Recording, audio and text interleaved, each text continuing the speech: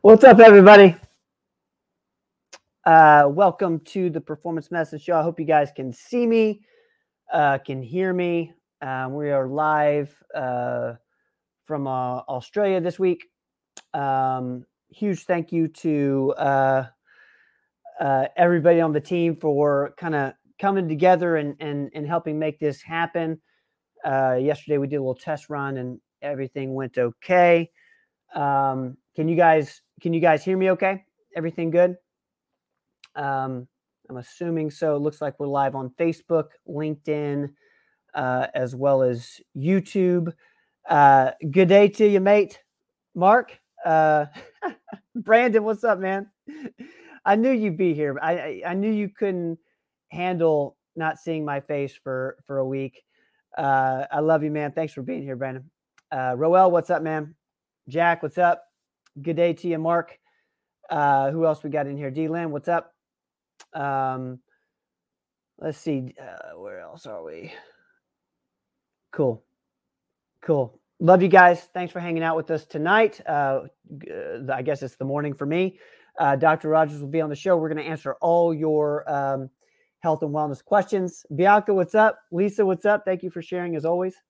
Okay, so we're all good from a technical standpoint. People are kind of, are we buffering, Jack? Am I buffering? I'm going to try not to move as much because I know sometimes that throws things off. Is my tech okay? Let me know and we'll try to make some adjustments here. It says I'm fine. I'll get Doc in here in just a second. Before that, you guys let me know how if you see me okay and hear me okay. The Performance Weekly went out earlier today. We had a couple new videos go out up on YouTube, both the Performance Medicine channel as well as the Diabetes Tour Guide. The Diabetes Tour Guide was an interview with Sheila Michael, who's a close friend of ours from in Oak Ridge. She was diagnosed with type 1 at the age of 31 and had 4 kids. Like, it's just such an amazing video. I can't emphasize this enough. If you know a type 1 diabetic, if you know a parent of a type 1 diabetic, please send them to the Diabetes Tour Guide. Andy Rogers, my brother, is doing interviews with all sorts of type 1 diabetics, as well as type 2, where it's not only type 1, it's type 2 as well. So definitely check this out. It's an inspiring interview with Sheila Michael. Huge shout out to Sheila for doing that with us. And then on the Common Sense MD up on the Performance Medicine YouTube channel, we had somebody we've been trying to get on the show for a long time, a close friend of ours, actually played a huge role in the genesis of performance medicine, 17, 18 years ago. That's Diana Harshbarger, who's also our congresswoman in our area. Her and Dr. Rogers talk about healthcare, where it's at, where it's going. And I will tell you guys, there's nobody who knows it better than Diana. So definitely that 30 minutes is well worth it. Check that out if you're interested in what's happening with the cost of your medications, what PBMs, pharmacy benefit managers, have to do with it. Definitely check that out. And then on Explain This, the star of the show, Robin Riddle, our nurse practitioner in our West Knoxville office, talks about the elemental diet. And if you guys have not heard of this, it's a super interesting diet that's a prescription. And she talks about how we use it in kind of a functional medicine space, talks a lot about IBS, Crohn's. I think even, there's one other condition that this was used for. I'm losing it, but definitely check that out. Newest episode of Explain This. So check that out. Katie, I miss you. Thank you for being here. I love you. Robin, what's up? Tell us more about the elemental diet. What was that other thing, Robin? Am I missing something? SIBO. God, thank you. Dang it. Robin, I'm sorry. SIBO was like the main thing. So check that out. If you know somebody with SIBO, if you have SIBO, that's one of those conditions that's super difficult to treat. Robin talks about the elemental diet and how she's using it with that. So definitely check that out. Man, we're having such a good crowd tonight. Thank y'all for being here. We're going to get up and running. Thank you, Roel. I think it's freezing up a little. Dang it, I'm sorry. We'll see how we do. What's going on, Pop? Hello, mate. Have you been practicing that? How's Australia? I'll say mate a lot, hanging around you guys, Australian people. I say mate quite a bit. Well, you look awesome, man. Your hair's finally, it's growing out. I know you had a crew cut here. Yeah, really? Yeah, I know it is finally growing out. Yeah, not like Andy's, but it's okay. Are you on that minoxidil finasteride combo? Yeah, Andy talked me into it. And happy, healthy hair. I think healthy hair. That's the one that's doing it. Usually you're in Australia. Mm-hmm. Congratulations. We talked a couple of times, and I'm glad you're having a great time. He told me last night all I needed was a tasty wave and a cool buzz on the beach. Usually you have the most boring background in your apartment or the Fountain City office. But what's that behind you tonight? Move your head. Let me.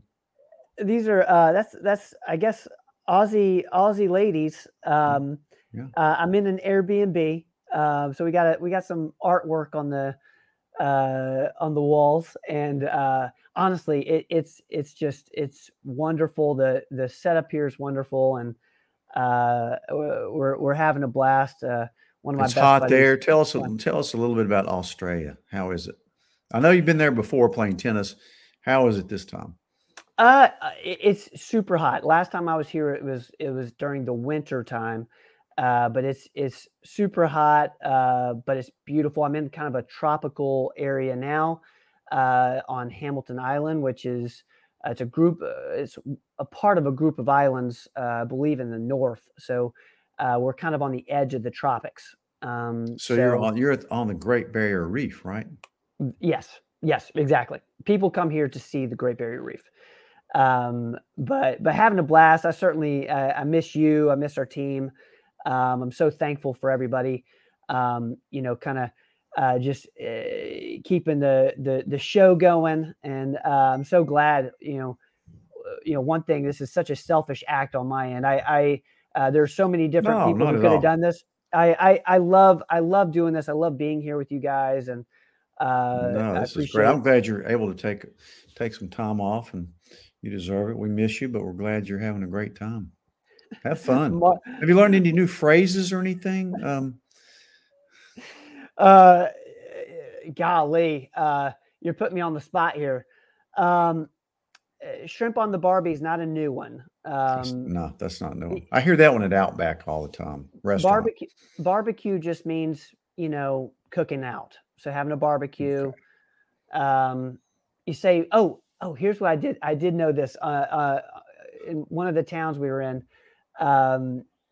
there was a thing for mate rates, and that's for kind of, I guess, a discount or something. So, Katie, we got to work on some mate rates for everybody who is a part of this show.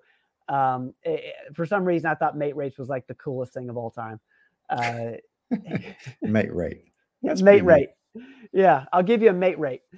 Okay, we got so many questions, so we're gonna have to jump into the show. Bianca, it is you're gonna laugh at this. It is 10 a.m. on Wednesday, December 6th. So the hardest part of doing this show was figuring out what time 7 p.m. on Tuesday is in Australia, but we did it. We figured it out, and we're here. So we're going to answer all your questions. If you have a question for Dr. Rogers, go ahead and put it in the comments. Thank you guys for being patient with us over the last week or so. Doc, you ready to roll? I'm ready. Yeah. Katie's saying we're okay from a tech standpoint. So if we freeze up, let us know. We'll try to adjust. I'm going to try to keep as still as possible. Let's see here. Let's go. This is one that came up yesterday on YouTube that I really wanted to start off with. How long can you take CJC with ipamorelin before you need to cycle off? This is CJC 1295, I believe. What's your thoughts on this? Yeah, usually you can take it for several months. There's no tried and true rules about that, but I do recommend after you've been on it maybe 6 months, taking a month or two off.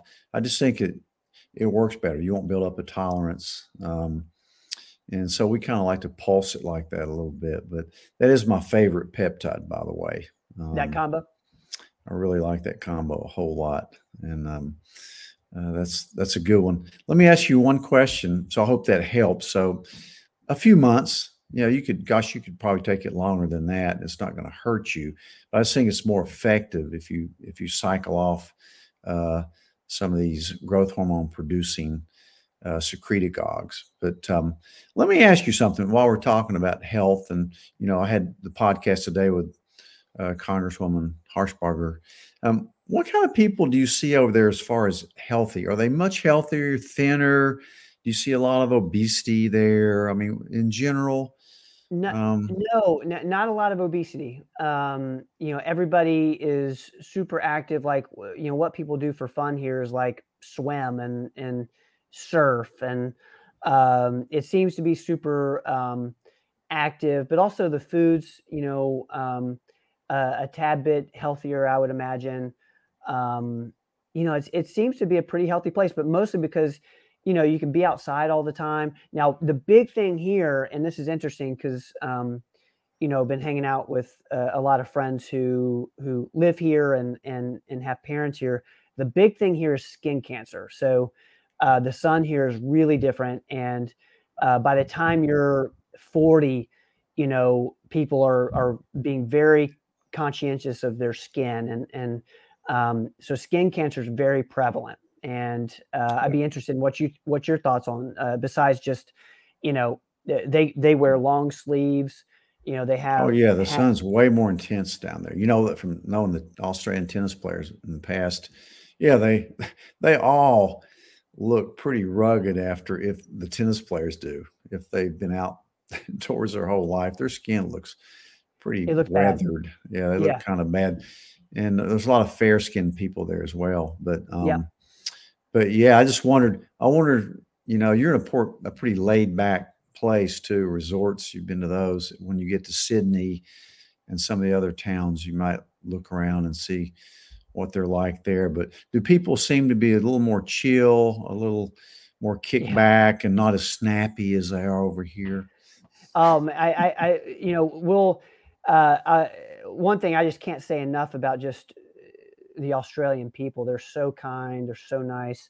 It reminds me a lot of back home in Tennessee. Like the people are so friendly, and that's been the best part is the people. They've been so nice and welcoming. This is interesting. I'm going to put this up here from Robin. Been researchers in Australia looking at melanotan. Yeah.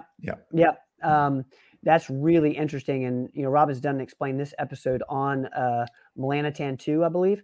And that's super cool. Great Katie point. loves it. Yeah.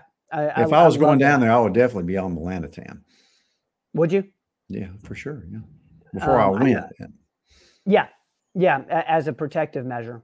I think, Robin, you were telling me you've done something similar when you went to a place that was super hot and really sunny, and you knew you were going to be out in the sun quite a bit. All right, let's keep going, guys. I'm seeing the comments. Thank you, guys. Rachel, I love you. Steve, I love you. Thank you for being here, man. Let's keep going. Mexico. That's right. All right, let's go to this question here. Why do traditional doctors insist on telling patients, especially the elderly, not to take K2 with D because K can cause clotting? I assume even older people should still take K2 with their D. That's super interesting. Great question. What's your thoughts on this? Yeah, probably because they don't know much about vitamin K2. It doesn't cause clotting like vitamin K1. So, if somebody's obviously on Coumadin, and maybe even Eliquis, I'll tell them just to take the plain D3. But anybody else, including elderly people who are more at risk for osteoporosis, I tell them to take D with K. Really elderly people have more of a problem with bleeding, not clotting. They bleed easily. Their skin gets thin. you know, and they hit their head, they're more likely to bleed. Yep. So that's exactly probably the opposite of what they should be telling them, in my opinion. So they just don't know much about vitamin K except for what they use in the ER to stop, you know, bleeding when they have a bleeding dyscrasia. But so I say keep taking the D with K, unless there's some weird reason why. You're on a real potent blood thinner and on, but you know, you want that vitamin D to be able to bring the calcium into your bones, you know, not your arteries. So good question though. Yeah, I love the D with the D with K questions because you know, I think you're recommending that for anyone over the age of 40, 40, I believe. yeah, probably Yeah. even 30. I mean, there's no Yeah. harm in it, even if you're a kid, but you just need it more as you age. But I would say past 30, not 40. Okay. All right. Thank you for that question. Came through email. Here's another question through email. I know that hypothyroidism can cause elevated cholesterol, but should that still happen if the person is on levothyroxine? What's your thoughts? Not if you're adequately replaced. That's an interesting question because it sure can cause way false elevations of cholesterol. I had a patient years ago who came in with a cholesterol of just out the roof, but I noticed their thyroid was also really tanked. They had no idea they had either condition, high cholesterol or hypothyroidism. So if you look and you know what you're doing with hormones, you correct the hypothyroidism, and then their cholesterol will return to normal without anything else. So if they're getting adequately replaced with levothyroxine or any of the good thyroid medications, that's not my favorite, but then the cholesterol will return to normal because it's falsely elevated. So always look into that. It's a great point. Saw a great case of that one time. I just could not believe it. Super interesting. What a great question. Thank you for sending that in. I hope that helps. Great answer there, Doc. I'm going to go to, this is a narcolepsy question. What would you recommend for someone diagnosed with narcolepsy? Currently taking Adderall and Sunosi. Any of your new vitamins slash supplements? I know you deal a lot with shift worker syndrome. Yeah. You know, usually what I recommend for narcolepsy is Provigil, modafinil, but you really don't want to take that if you're taking Adderall. You just don't need two stimulants. I ran into that case today.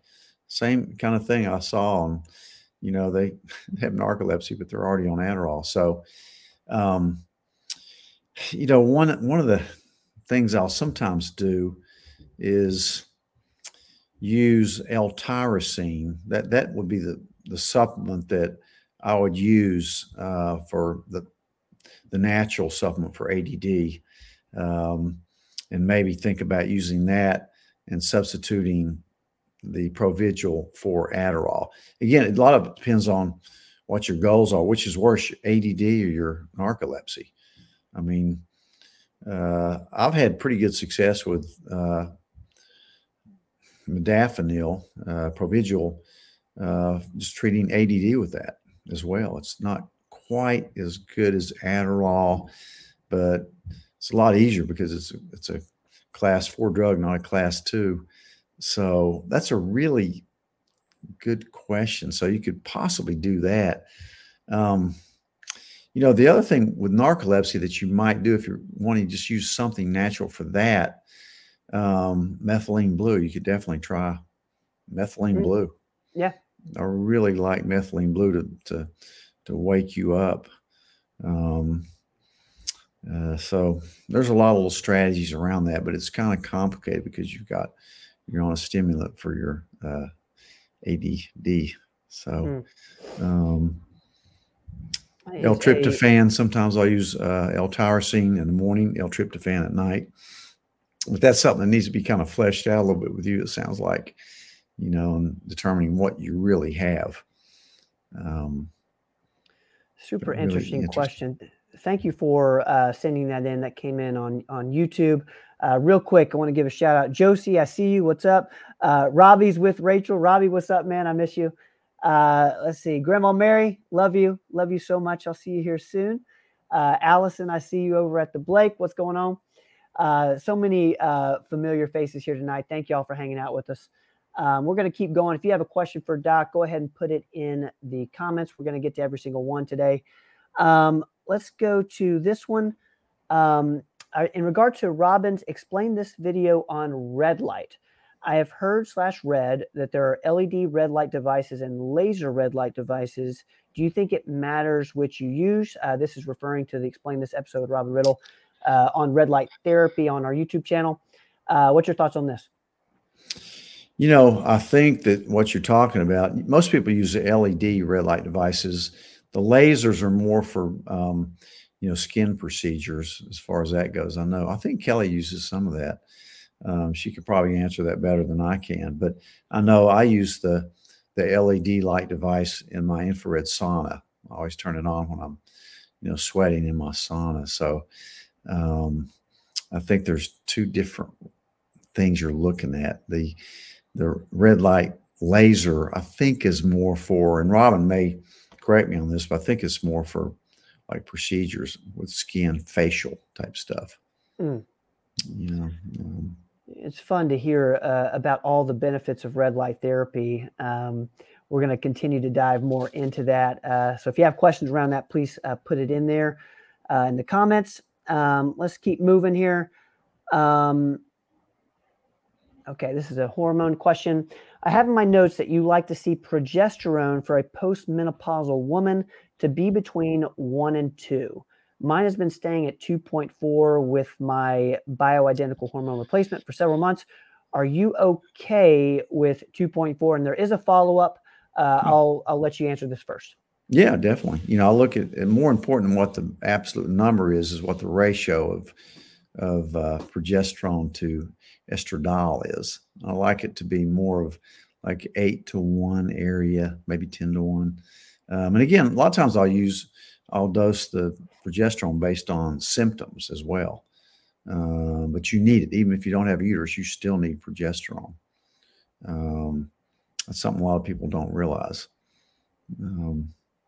All right, we'll go to the second part of the question is also, I have noted that you like to see testosterone for a postmenopausal woman to be between 40 and 80. Mine has been in the 120s a few times. Would you be okay with that? Sure, what's your thoughts? Sure. Yeah, 40 is really low. Again, there's no normal. You may see a normal in the lab, but again, that's just not useful at all. But most of the women that I deal with hormones like it 100, 80, 100, 120. No, I mean, I have a few women that just work out like crazy, do a lot of weightlifting. They prefer it in the high 100s. So unless you're having side effects like acne or hair growth, you know, I think it's fine. Yeah. But, you know, and again, hair loves estrogen, but it's not real fond of testosterone. So be careful if you start getting thinner hair at the higher doses of T. If you do, sometimes we'll put you on a little blocker to block down the dihydrotestosterone. But there's a lot of strategies with that we use every day. Great question. Love the context there. So I think this show's perfect for little things like that. If you just want to know kind of where things are at, where they should be, specifically when, you know, the normal versus optimal range comes into play, we try to give some context around what optimal looks like. This question is, do we still need to take magnesium daily, 300 milligrams, if our magnesium is right in the middle of the normal range at 2.1? I know you don't like normal ranges, but didn't know how else to ask this. I love this. What's your thoughts? Yeah, I usually do.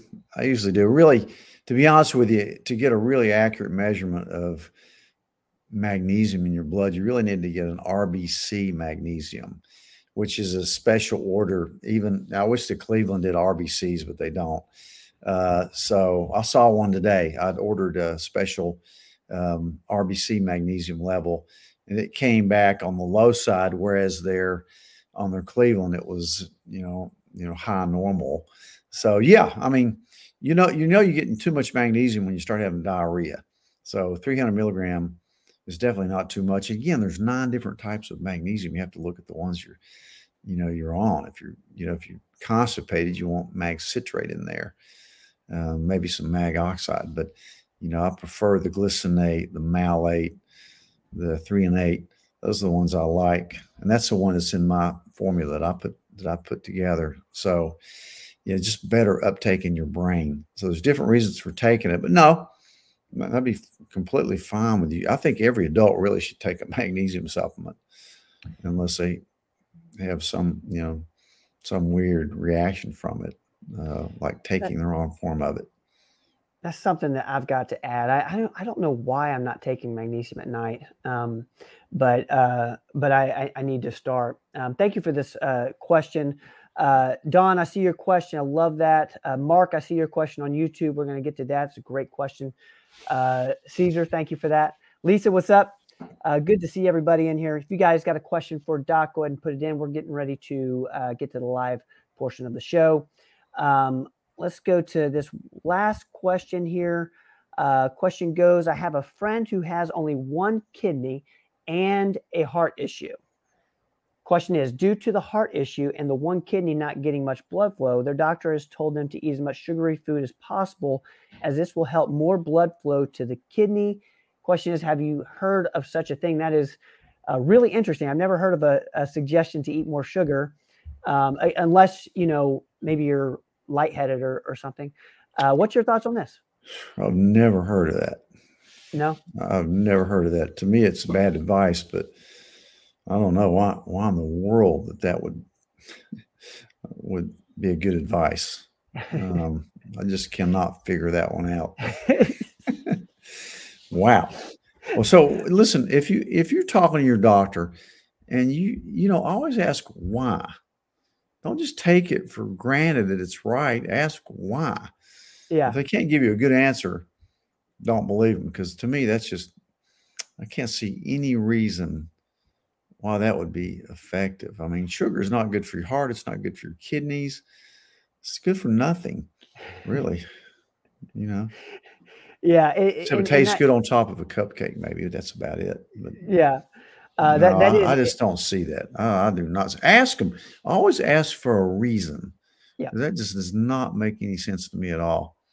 Yeah. Maybe there's some unknown reason, but I do not know why they would say that. Interesting suggestion there. I'm with you. I've never heard of eat more sugar as a piece of advice in the medical / health world.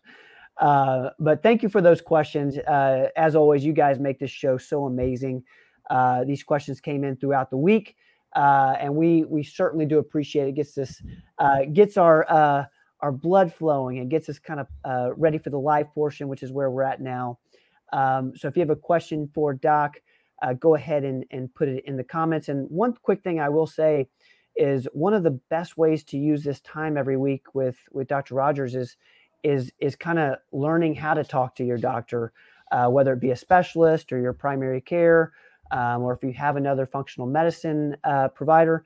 Learning how to talk to your doctor is so important, as that question certainly indicates, and the questions to ask. All right, let's keep moving. Where are we at here? Are you ready for the live portion of the show? Yeah. There we go. I'm ready. All right, let's rock on. I'm searching for my questions here. I'm sorry, I'm scrolling through the comments. Let's get to Jack's question. One of my guitar students had an insulin reaction during his lesson. I got him some juice and he was okay, but what concerns me is if he would have passed out, I wouldn't have known what to do. What's your thoughts? You're the perfect person to ask for this. Well, first of all, I just happen to have something right here that may help. This is my Guitar Hero. And so, just start thinking about Jimmy, bring him back from the dead, because he was the greatest guitar player ever. I don't know why I have him sitting here, but I also have my performance pick here. But so I love the guitar, Jack. Maybe I need to take a few lessons from you. I definitely probably do. I love it. That's an interesting. It'd be interesting to see. Was it a type 1 diabetic? I assume it was probably a kid. So that's a very important question, Yeah. and you need to know what to do. That's why, raising 2 type 1 diabetic kids myself, I know the answer to this because I've seen it happen several times. Um, get some sugar in them. You know, if worse comes to worse, type 1, okay, it makes sense. Um, so hopefully, when you have a kid, especially that comes to you as a teacher or anything, that teacher needs to know this is a type 1 diabetic. You need to ask them, do you have a glucose pen here? Do you have some sugar pills? So hopefully they do. Now that you have a type 1 diabetic, you need to get some glucose tablets. Yeah. And if you notice something strange and they say, I'm not feeling too good, you immediately put one of those glucose tablets under their tongue. Or there's even paste you can rub in their mouth that gets absorbed. If worse comes to worse, they're probably going to have a glucose pen with them that you kind of use it like an EpiPen. I mean, you just punch it in their muscle and it's pure sugar and it wakes them up. But um, I always think about if they're really starting to seize or something, calling 911. But you can always assume that the sugar's low, not high. Yeah. You're not going to overtreat a high sugar. So they're not going to go into DKA all of a sudden. So it's most likely going to be a hypoglycemic reaction. And again, you've got time. I mean, it's not like they're going to have a cardiac arrest. They're not going to. Your main concern is that they don't hit their head on the way down. So get them in the floor. Whenever anybody's in my office about to faint, and I can always tell if they're going to have a vagal reaction, let's lay down. You cannot faint when you're laying down. Then I get the smelling salts out. Yeah. Or you offer the nurse to get it.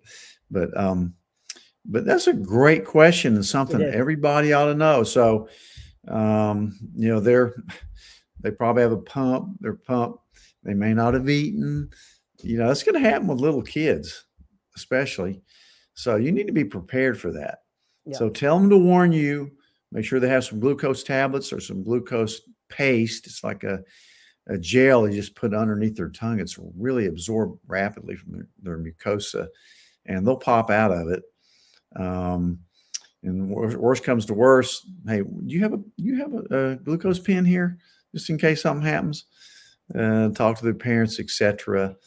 But you've got time. The main danger of hypoglycemia in a type 1 diabetic is if they're driving and they go out. Yeah. Because they're not usually just going to conk over. It's really not like a faint. It's more like a slower advent of hypoglycemia, but I've seen it many times, and it's really interesting. I was working for the football team. Every year we did a fundraiser at the Bristol Motor Speedway to sell drinks and snacks to raise money for our football team. And one year I was sitting there, and there's this older man who's just staggering around in the hall. And I mean, and if you've been to those Bristol races, people get drunk there. I mean, they bring in these big coolers. I mean, there's a lot of drunks in there.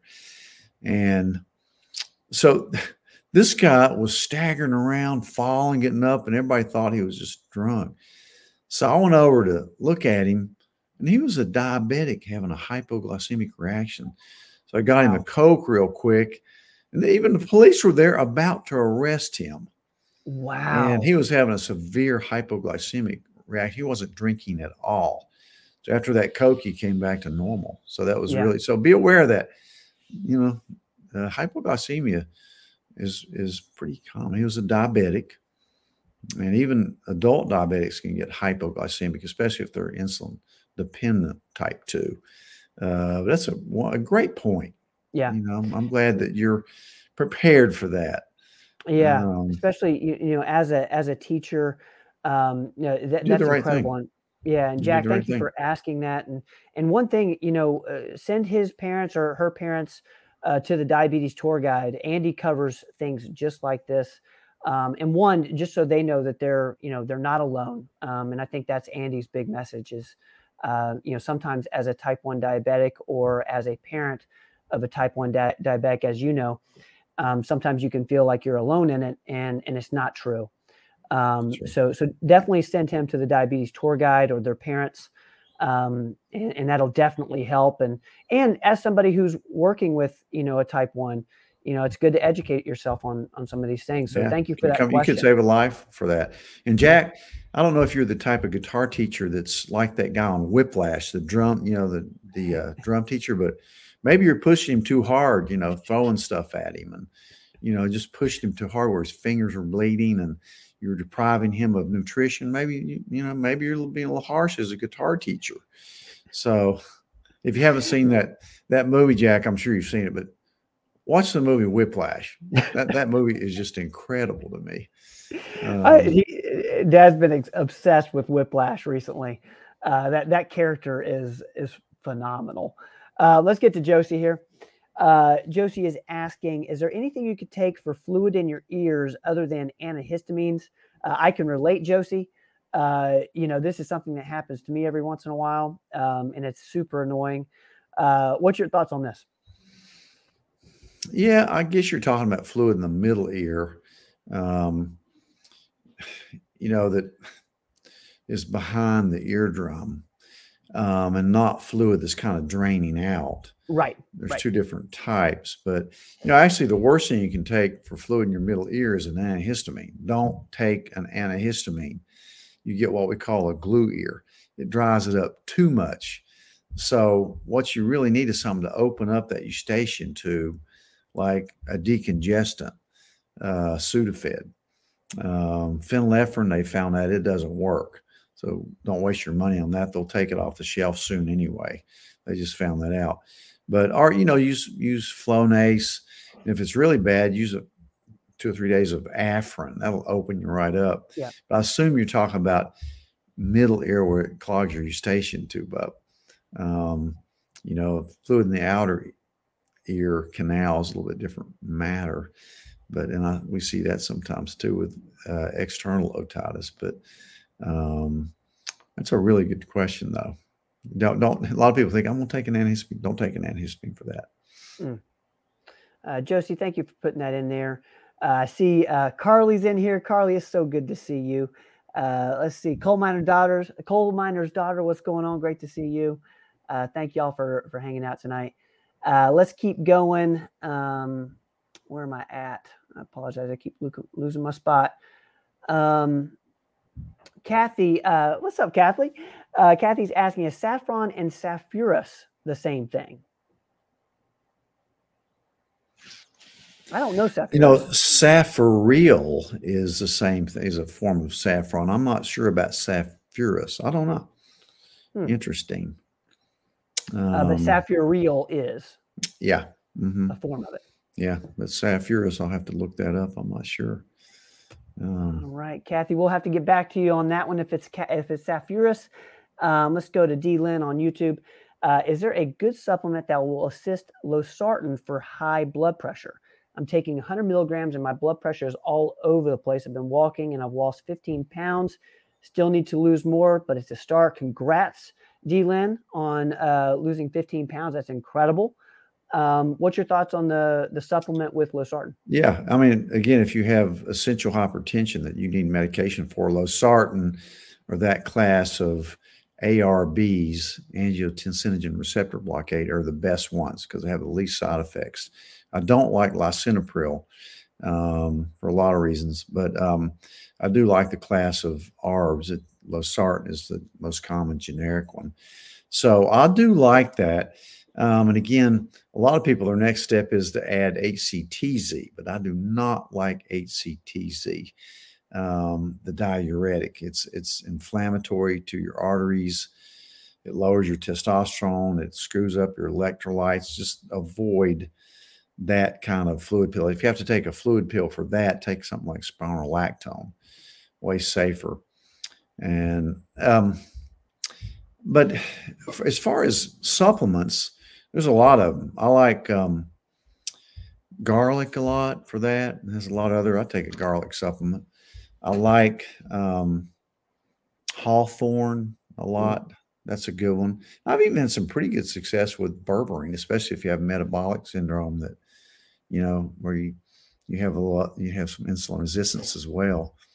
So, I mean, a lot of people think insulin resistance is the key to everything. Yep. As far as that metabolic syndrome, it probably is. But yeah, try that garlic or berberine, hawthorn, and see how you do on that. And again, I'm glad you're exercising and losing weight. Get a good night's sleep. Make sure you don't have sleep apnea. And those are really good things to do. And monitor your blood pressure at home. It may not be high all the time like that. Because sometimes when you go into a doctor's office, you have a little white coat hypertension, and yeah, it's not real representative. But yeah, start there and keep going with that. All right, D-Lynn, I hope that helps. I'm going to put this up here from Caesar. This is such a kind thing to say. I took Dr. Rogers' Energy Complex today, and it helped so much with keeping me focused and was able to get lots of work done. That's awesome, Caesar. Thank you, Caesar. I appreciate that. Yeah, I love that supplement. Oh, one other thing about the hypertension, magnesium, of course. Oh. Magnesium is great for blood pressure, lowering blood pressure. D-Lynn, magnesium. I want to make sure D-Lynn catches that. Thank you, Caesar, for the kind words. I'm going to get to Mark's question. This is super timely. Any thoughts on the latest Chinese pneumonia? A lot of conflicting information from government to medical sectors. The media has changed its name 3 or 4 times. Do you think this is serious? We don't know yet. From everything I've read, don't know yet. I mean, what they call it, white pneumonia, pediatric pneumonia now, I think they're calling it. They're not really sure. They think it's probably mycoplasma, which is a very common bacteria that's harbored in the nose and throat of most people.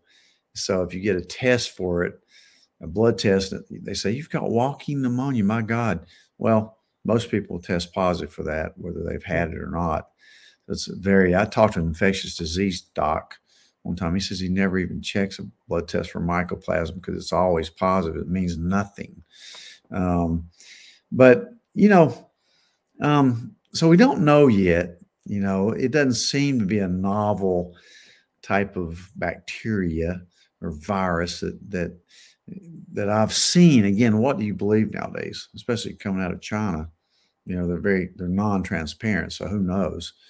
But I mean, they've even reported some of the similar things with kids in America. But I suspect it's some of the stuff that we've always known about anyway, like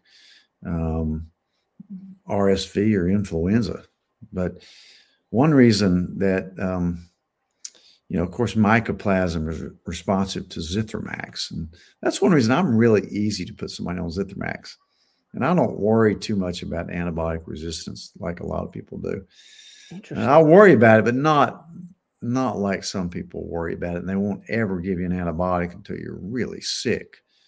I tend to treat on the early side. That's why most of my patients, if they ask me, I'll give them a prescription for a Z-Pack or one out of the office for a take-home. Maybe save you a trip to the hospital emergency room. As we learned with COVID, I really think Zithromax, I think it fights viruses. That bacteria superinfection gets on real quick. So that's my philosophy, just through experience. Mark, thank you for asking that. I hope that helps some people here tonight. Let's go to Don's question here. What supplements would you recommend for a young lady at 23 with lupus? What's your thoughts on this? Which is an autoimmune disease. I would certainly, first thing I look at would be the diet, avoiding straightening out your gut, making sure that your gut's working well, and maybe the cause of your lupus or any autoimmune disease, it's usually coming from your gut. So I'd focus on the gut health first. I'd certainly use something like Digest Shield, which covers it all: pre and probiotics, digestive enzymes, lactase, chitosan. It just works great. It's my go-to. But so definitely supplements for your GI system. Make sure, and I like, for some of the other immune things, like my immune formula, quercetin and NAC, always the D, the B complex, the C. I mean, you need all the stuff I would tell anybody to take, especially somebody that's older. At your young age, you need to take these good, just actually take our multi, which has a crap load of stuff in it that's packed. I think it's the best multi in the world. I look at the ingredients and all the doses we put in it. That's why I have to take three smaller, capsules. But look at your gut. Really straighten your gut out. You might even want to get a GI map and map your microbiome out, and, along with some other stuff with Robin. Nip it in the bud. See if you can find something that will reverse this thing. And again, with lupus, who knows if you have a lot? You may have lupus. I don't know, but so many people have a positive ANA and they really don't have lupus. So it's non-specific. So, I mean, if you've seen a rheumatologist and they've done all these other tests on you, and hey, you have lupus, and you have the butterfly rash, you have all the other stuff, you probably do have lupus. But, interesting. Don, I hope that helps. We're going to keep moving here. I'm going to put Kristen over on Facebook.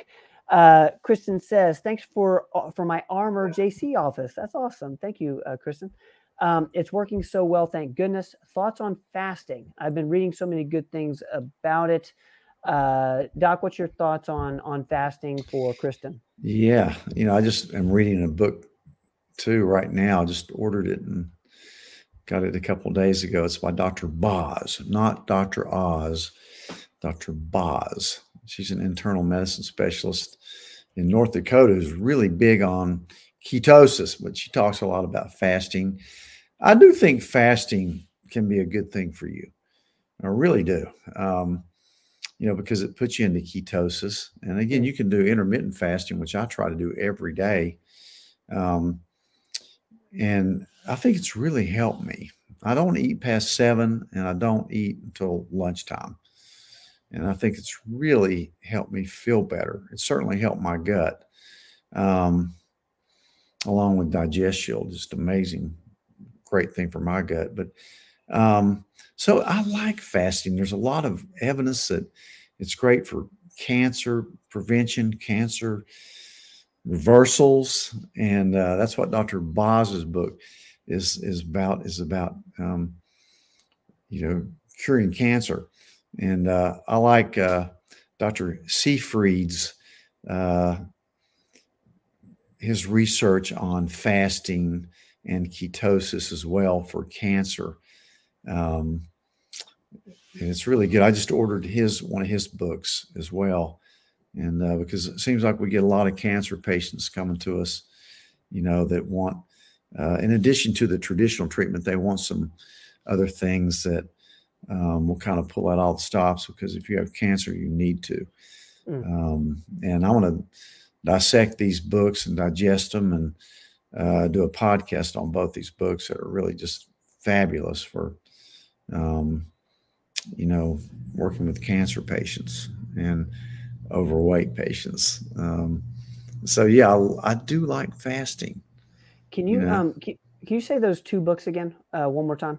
What books? Dr. Boz. I wish I had it sitting right here on my. Maybe Ginger will bring it down, but it's sitting on where I read all the time. And then Dr. Seyfried, Seyfried. And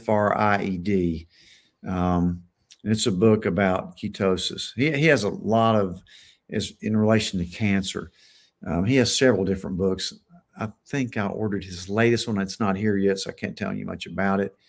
But, his theory is that most people are approaching cancer from the wrong aspects. He thinks it's a metabolism problem. And there's no doubt that cancer loves glucose, sugar, and the cancer also loves glutamine. And so you have to have, it's a non-essential amino acid, but you need some. If you blockade all your glutamine, you're going to kill your gut and hurt your immune system. So he does a pulse press technique that I'll go into when I do this podcast on it, but it's pretty, it's a good deep dive. But I love fasting. I really do. You can do it. You know, it's in the Bible. You know, it's there's a reason why it helps people. And so I'm all for it. And again, you don't have to go on a 40-day fast. There's a slowly ways of working into it slowly. But I really think a 24-hour fast is good for about anybody. The most I've done is 38 hours. On a 24-hour fast, do you don't need to be monitored or anything like that? 24, no. If you do it more than 3 days, you do. Start looking at electrolytes and stuff like that. But, and again, when I say fast, water, electrolytes, that type thing. But really interesting. Stay tuned on that. Great question. Thank you, Kristen, for that question. I hope that helps. I'm going to put Lisa up here. Dr. Rogers, I've now lost 110 pounds. Man, Lisa, that's incredible. That is incredible. We're so proud of you.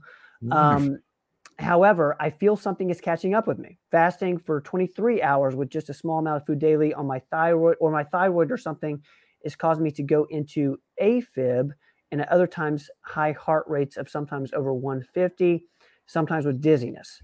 Should I worry or change something in my regimen? What could be causing this? It seems that she's fasting for 23, eating 1 hour of the day, that's an intense intermittent fasting. It is. If you read Dr. Boz's book, that's what she does. She eats 1 meal a day. You know, for some people, though, it really strains their system. So I'd probably, if there's no other explanation, I'd think about maybe going down to 2 meals a day within a 6-hour window. But if you have AFib, certainly you need that worked up. I mean, AFib can cause strokes. And for some reason, we're seeing a lot of AFib. I think a lot of it may be related to COVID, maybe even the jab, either one. But we see a lot of AFib now, way more than we used to see. I think there's a lot of triggers. I've seen stress trigger, lack of sleep. I've seen sleep apnea cause it, along with hypertension. But you need to make sure nothing structurally is wrong with your heart. You need an echo, of course. You need Holter, and you know, it depends on how much. You may need an Apple Watch to kind of monitor how often you're going into AFib. You need a blood thinner. The main danger of AFib is stroke from blood clots, from blood not circulating in that atria. So needs a workup for sure. Could be a lot of triggers, but you know, atrial fibrillation in itself doesn't kill you, but stroke could. Stroke could be terrible. So make sure you get that worked up properly with a doctor who knows what they're doing, like a cardiologist. But yeah, interesting. Now we're seeing a lot of AFib. But if you think that it could be caused by doing that 23-hour fast every day, and again, always check your thyroid too. You know, fasting can definitely throw your thyroid off a little bit. I don't know what other medications you take, or, you know, and of course, if you've gotten your electrolytes out of balance, that could flip you into that. So it needs a workup. And I would suggest maybe being a little bit easier than the 23-hour fast, maybe. Lisa, I hope that helps. It's a great question. Keep us posted with how you're doing. Super proud of you for losing 110 pounds. I know you're off insulin now, which is incredible. So thank you so much for putting that in there. We're gonna keep cheering you on, and keep us posted with how you're feeling. I'm gonna get to one other thing that I will tell you that it's been in the news recently, that if you take omega-3s and you're prone to AFib, it could make it worse. So my suggestion to anybody in AFib is probably not to take fish oil right now. Interesting.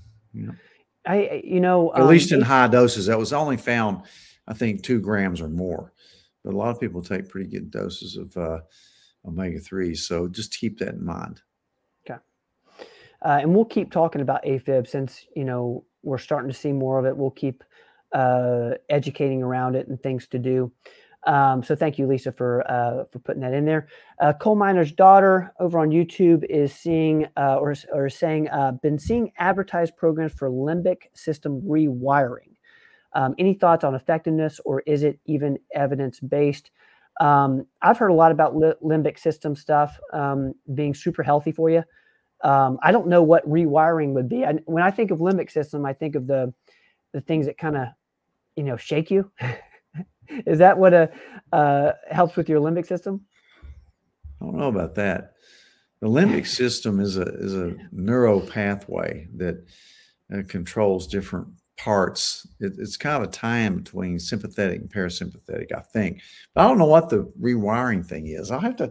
That's interesting. I'm gonna start looking at that. I don't know. I'll do my research on limbic system rewiring. I do think you can rewire your brain. I really do. Oh, for sure. Yeah, for sure. And without using things like SSRIs and norepinephrine reuptake inhibitors and dopamine agonists and things like that. But interesting. Yeah, we'll try to look at that. Interesting. Coal miner's daughter, we will make note of limbic system rewiring and do some more research. Thank you for putting that in there. While I'm thinking about it, Ben, did somebody ask us a question last week or the week before about that medicine Vraylar, which I knew nothing about? Do you remember that? Yes, I do. Yes, I do. I don't know who asked it, but I did look it up, and the reason I didn't know anything about it is because I don't use it. It's one of those psych medicines that's used for people with schizophrenia and maybe bipolar 1. It's a heavy hitter psych medicine that can cause a lot of side effects. I'm not saying it doesn't work. It probably can, but it's along the same lines as some of the other heavy hitters that people use for schizophrenia. I just don't. Usually they see a psychiatrist, so I'm not a user of that medication, so I'm not an expert. It did say it could cause a lot of side effects, a lot of GI side effects. Weight gain is the one you think about too. But interesting. Thank you for bringing that up, and I hope that listeners here. Thank you for clarifying that. Vraylar, I do remember that question coming up. Is it Vraylar? Vraylar. Vraylar. With a V, Vraylar. Yeah. All right, let's get to Bianca's question over on Facebook. I just read something that said to take your K2 several hours after your D. I thought they go together, especially if they are in the same supplement. What was this? Just bogus info that I read? That's interesting. So, we talk a lot about the timing of vitamins. Yeah, I don't think it makes a difference. I've read the same thing, and I couldn't find any substantial evidence that really it made a difference. So I think as long as you get both of them in, I think it's fine. Okay. So I really don't think it's going to make a big difference. I don't think it makes any difference. All right. Thank you, Bianca, for putting that in there. Let's get to Max. What tests do I need to do to find out the root cause of chronic inflammation? What's your thoughts on this? I know you deal with inflammation every day. Well, you don't know what your symptoms are, but the test I would do, I would think first when I think chronic inflammation, I think gut, and so I would do a GI map. If you have chronic inflammation, more than likely you've got some gut issues. And so that's the first thing I would, address is the gut. Now, if you want to know the level of inflammation out there, several tests. We have 4 of them on the Cleveland panel, like the HSCRP, myeloperoxidase, oxidized LDL. You may even want to get a SED rate done. But if you have a lot of joint arthropathies, then I start, pursuing the rheumatologic test, like, is it RA, lupus, Sjogren's, things like that. But so a lot of it depends on, and also sometimes I'll look at food allergies, because like I said, it's usually inflammation starts in the gut, most likely. And other things can inflame you, like heavy metal toxicities. Like I said, food allergies, any kind of toxicity, Yeah. from pesticides to inflammatory foods like sugars and dairy and soy and glutens, and sometimes even things that are like nightshade vegetables and things. So look at the gut first and get Yeah. some basic tests to check how inflamed you are and go from there. Great Max, question. yeah, Max, thank you so much for putting that in there because it's something we're all thinking about. Inflammation is that, kind of that buzzword in, the health and wellness community. And it kind of all starts at inflammation. I think we've said is, root cause of most every disease. So thank you. I'm going to put this up for Max just to give you some context. The highest I saw test results was 58, started Simponi, a D, came down to 14. So 29. Does that make sense I to you, don't know. I Doc? don't know what result was a 58 and 29. I'm not sure. Well, are you vitamin D, you mean? Is that vitamin D you're talking about?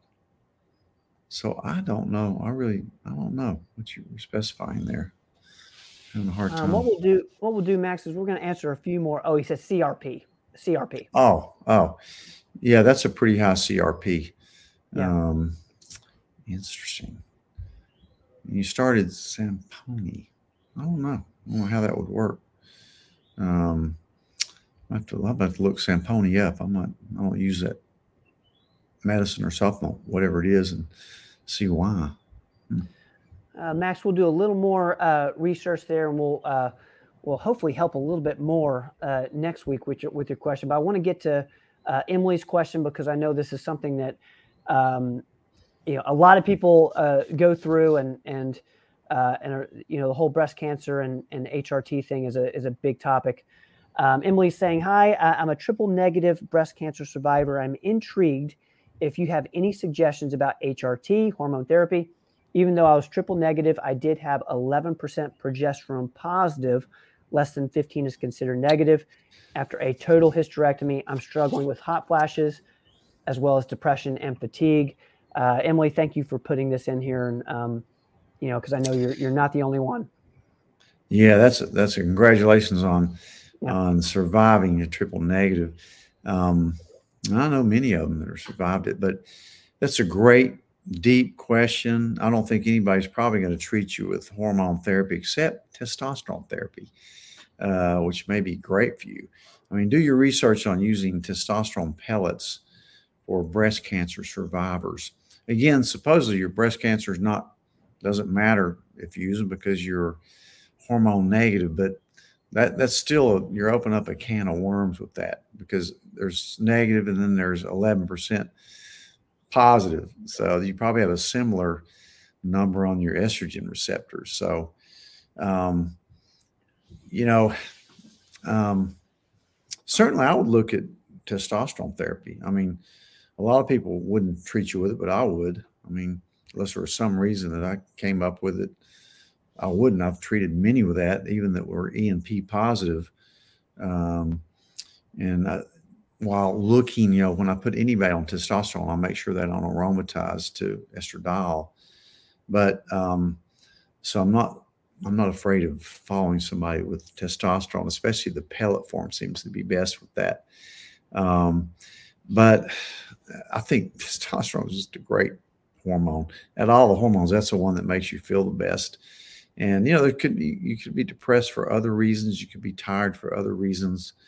And I'm sure you're probably having some. I don't know how old you are, but you may be having some hot flashes and things like that after your total hysterectomy. Yeah. Yeah, you just say you are, but so I would think about testosterone. I really would. There's things that can help hot flashes too that are natural, like 34. Okay. Like evening primrose oil. That's probably my favorite. I like curcumin for it. And believe it or not, some people use SSRIs in that case, and it does seem to help hot flashes as well. So I wouldn't be opposed to using a really low dose of an SSRI on you. But it's worth fleshing out, checking where all your labs are. You should, if you have, come in and get a Cleveland Heart panel and look at everything. And, look at diet, what all you're eating. How far out are you from your breast cancer? And, but yeah, you should do well. There's ways to treat you for sure. But you're going to have somebody that knows what they're doing with hormone therapy.